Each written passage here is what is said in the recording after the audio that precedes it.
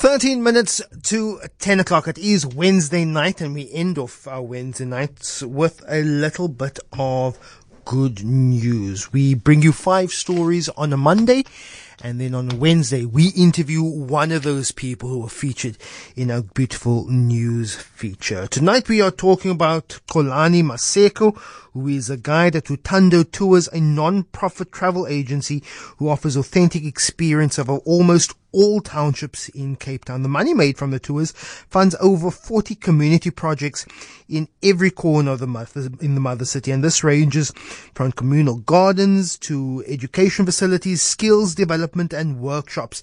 Also, of course, music and dance classes. Tourists get to visit these programs to gain a deeper insight into these investments and the people behind them. And since he began leading tours in 2012, Xolani has improved his knowledge, his skills, and his understanding of the world, as well as, of course, his family's financial situation.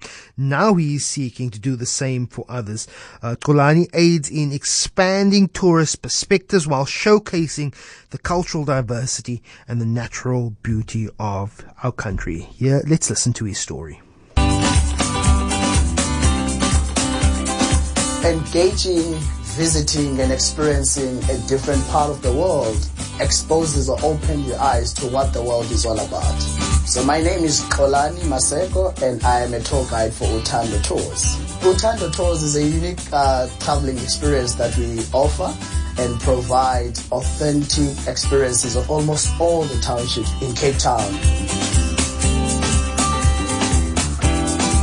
The investments that we are able to make, the life-changing experiences, not only for us, not only for the people in the communities, but travelers that are coming into South Africa.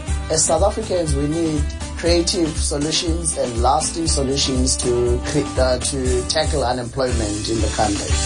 There's always a way to do what you love and make a positive contribution towards the people in the communities.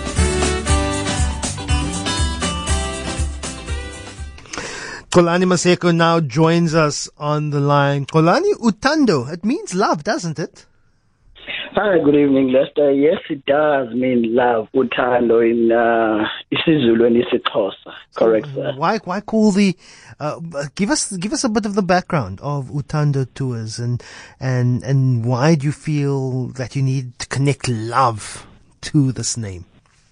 Well, Uthando is started as a non-profit, still is a non-profit organization applying its trade within the tourism industry by linking tourism and development.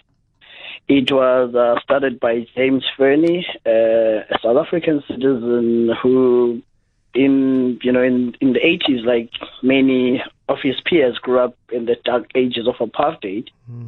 But I guess his sense of growth through his parents, who actually ushered sense of community and community support. He grew up understanding that apartheid policies and laws were actually wrong, and I guess he wanted to do something about that as he had grown older.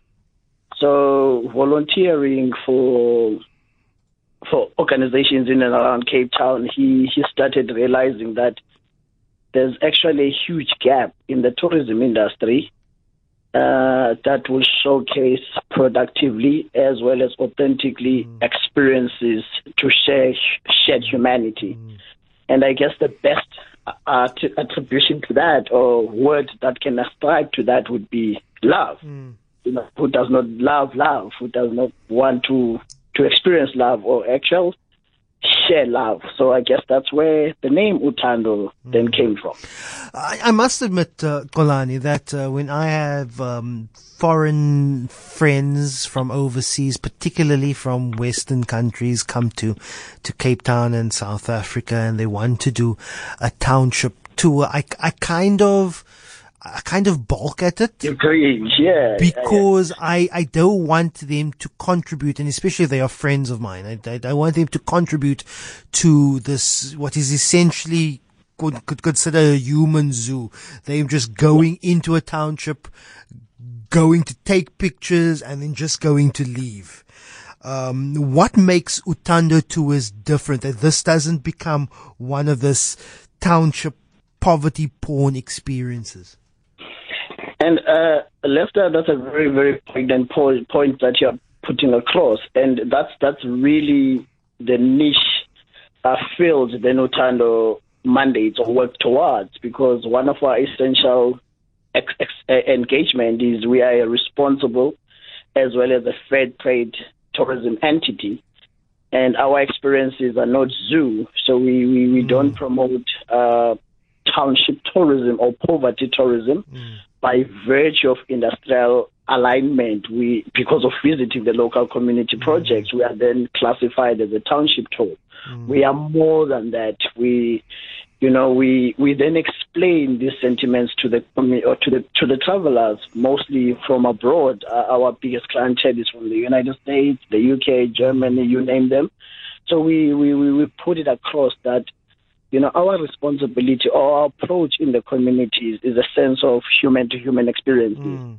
So you'll actually meet incredible people that are really doing absolutely everything in their power with limited resources to contribute to turning lives around. And that's what we engage upon. And I like that. Want to showcase. And I like that. And this is something that I've done in the past when I've had people and they want to go see parts of Cape Town that they wouldn't usually. And I would say, you know what? Leave your phone, leave your camera. And we're not going on a tour. We're going to go visit a friend of mine. We're going to go visit an auntie of mine. I'm going to take you to someone to go visit someone. You're not there as a tourist. You're there as a friend of mine going to visit someone. And that is how you build that connection. You tell the story of that community through the people living there, and you have to introduce your visitors, almost prepare them to say, don't come as a tourist, come as a visitor, come as a friend. And that's generally why we call them philanthropical travelers, people that are genuinely interested in learning the true stories, authentic stories of the people, and how then do we contribute by giving back? How do we pay it forward? And within those conversations, then that becomes much more clearer.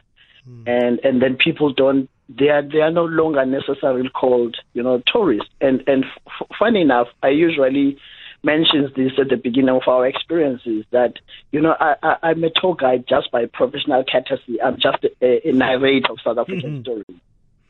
And of course, the influence of global impact and historical element. But I'm not a tour guide. I'm just registered as one, but that's not what I'm all about. I'm not guiding you anywhere. Yeah. I'm just engaging with you in a human aspect. So then how did the concept come about using the proceeds of tourism to then fund community projects, which can then be used as part of the storytelling mechanism of when you're bringing friends and visitors into an area?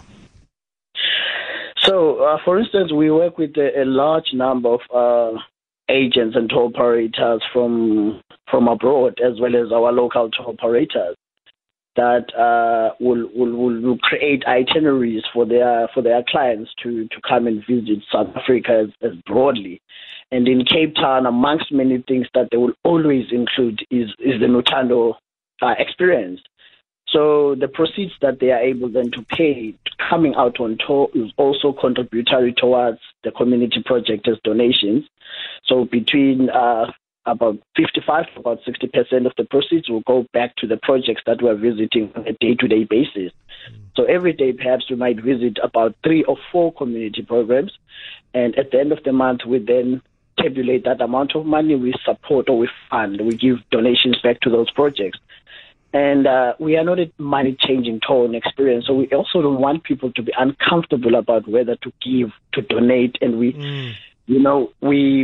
want things to happen electronically. And as we do that, we then suggest, because this is not something that is expected out of you, but should a need arise because you've seen this amazing work that people are doing, we would always prefer, if you'd like to make those donations, to be done online, where 100% of the proceeds will go back to the project.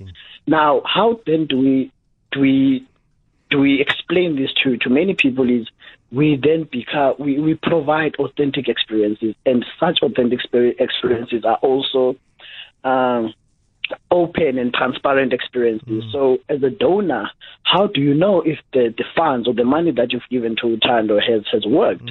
You know, we showcase by taking images of, for instance, of something that needs to be built and the process of that development up until its conclusion. And to the donors, we say, there it is, here's your money. This is what it has contributed to us.